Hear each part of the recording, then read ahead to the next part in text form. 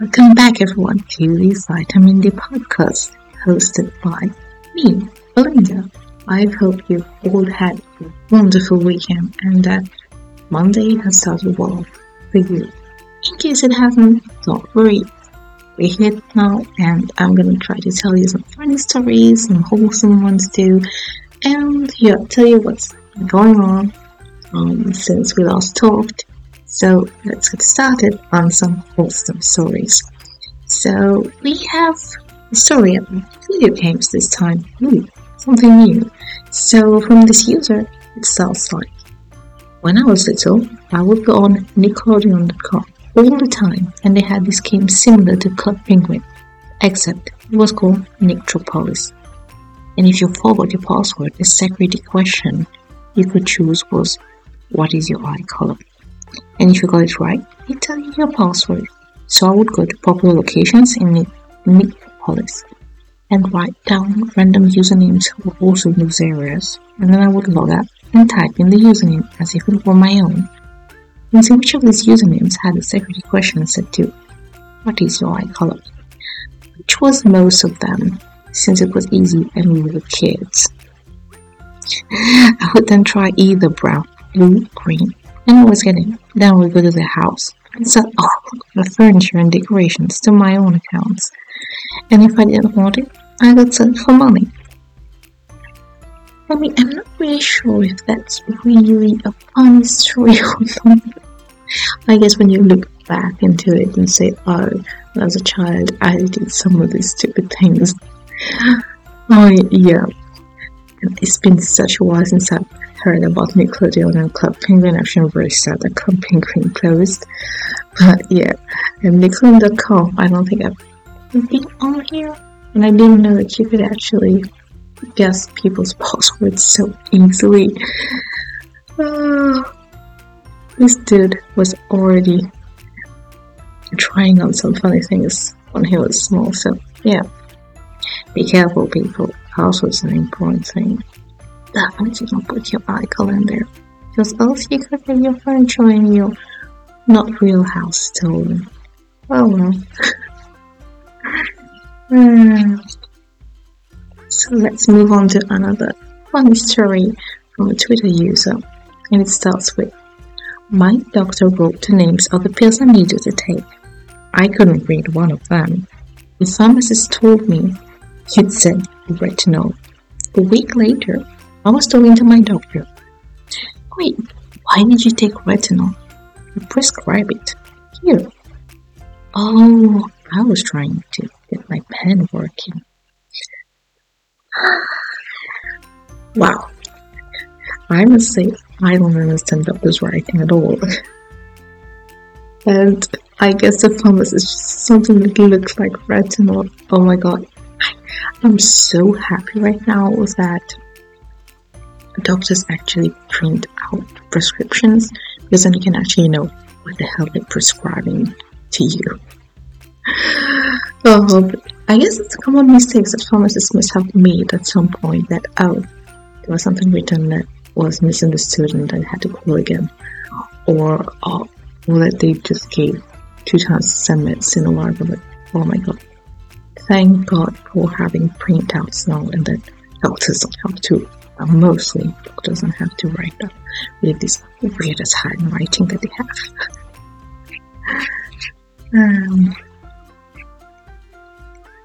Okay, so we move on to the next funny story. So that's from Twitter user Monica Heisey. So my dad has been telling me for years about various friendly encounters with Mike, one of the residents of his apartment building he really likes.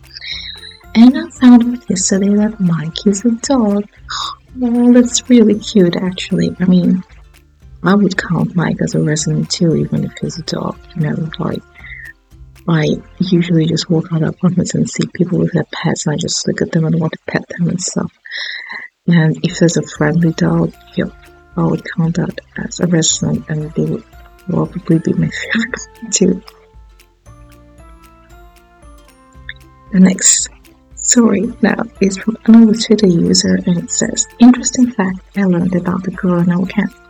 She speaks with a British accent even though she has never lived in Britain. Once I came to her place and I noticed that her parents didn't speak this way.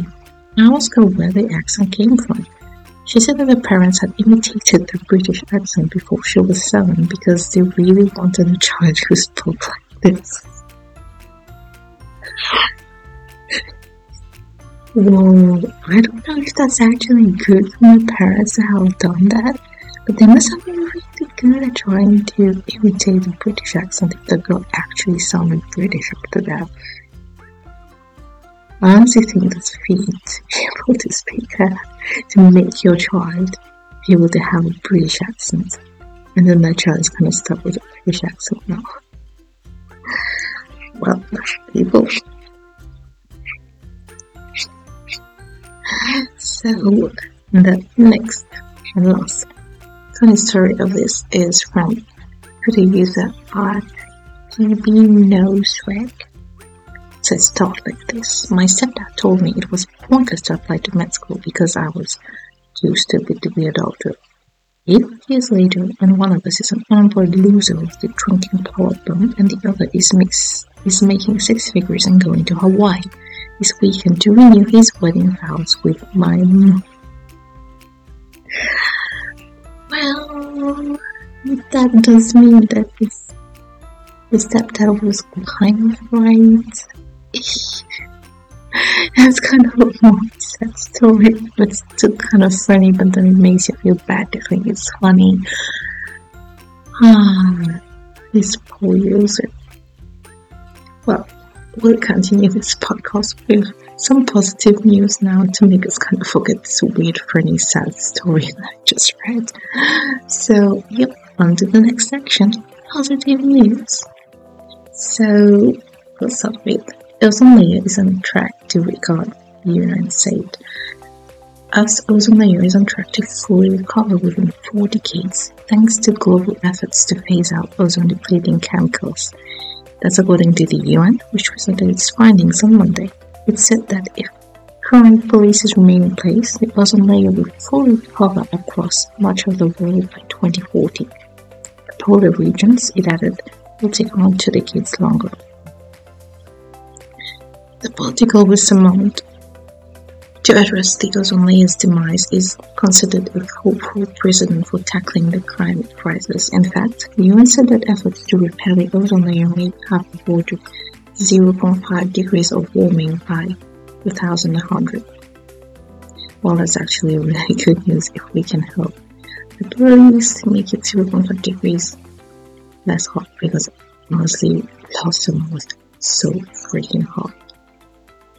Until our second positive news of the day. Scientists identified a climate-proof wheat. Researchers have identified a heat-tolerant wheat that could improve yields in the wind warning world. Trials in Mexico's Sonora Desert found that the wheat offered up to 50% higher yields in hot weather compared to variants that are already farmed. This is science we can now use to make an impact almost immediately, said Professor Anthony Hall of the Earlham Institute in England, which led the research. This is hopefully going to be the first of many steps to contribute to global food security in the coming years. Yeah, really, really great news if we have plants that aren't going to die in the heat that we already know is going to happen. So, we will be dying of hunger. And the last positive news is England confirmed a ban on some plastics. They are used for minutes, but take centuries to decompose. However, the days of plastic plates, plastic cutlery, and polystyrene cups appear to be numbered in England after the government confirmed it would press ahead with a ban. It's a welcome sign of progress, but some complainers are disappointed that more items are not in this. What's more, the proposed law only appears to apply to takeaway outlets, not supermarkets. Critics say that it merely scratches the surface of a problem that's out of control. England has already outlawed some single-use plastic products such as cotton buds and straws. Scotland and Wales have their own plastic legislation in place, and last week France pressed ahead with an ambitious law aimed at eliminating fast-food packaging. Well, I must say, even if it's just a start, I'm very happy that this started. to ban some forms of plastic. They're not the best at it. I mean, I know there's better recycling programs in Korea. There are countries where it's completely banned to use plastic at all in supermarkets, but I mean, progress is still progress, and I'm very happy to hear about that. Now let's go on to maybe a funny story. From my weekend, I actually went to the mountains this weekend to do some snow walking or Nordic walking, and we had some big snowshoes, and it was actually minus 15 degrees. Yeah, we had a very, very cold week and a very cold weekend. And oh my god, I'm really stupid. While we were going up, at some point we started resting, and we were happily eating and stuff, and then while taking back the snowshoes, like putting them back on, I actually broke one of them. We were, I think, third of the walk, and I was like, oh crap, my snowshoes just broke. And then I was saying, I have to actually walk back to the same, like back to the start, because it was a circuit in the snow without the right snowshoes on me. And yeah, I thought I was fine. We started going down, and then I was slipping everywhere because yeah, the actual snowshoes would have better grip than the ones I had on right now. But then I had a friend who was kind enough to give the snowshoes to me, so I could actually get down. I don't know how to do it, but it just went that you could just get down without any problems. And then I could use the actual snowshoes, and yeah, that's how I managed to get down. I mean, I think it was 10 or 15 minutes where I didn't have the snowshoes, I was just slipping around. And there were people skiing past me, and they were just like looking, thinking, what's this stupid girl doing right now? Why don't they have a freaking snowshoe? Well, I must say I'm really clumsy, so yeah, that's what happens when you're a clumsy person. You break things. You fall in weird places, and then you enter the weird snow piles that no one entered, and then you're just like halfway through. Oh well. I mean, at least I have some funny story now to tell with you. I hope you've enjoyed this episode of Vitamin D. I must thank also the Positive News site for some of the stories in here. I must encourage you to follow them, because honestly it's really nice platform to get some positive news. And yeah, hope that you enjoy this episode and hear back from you next week. Enjoy your week, and bye bye.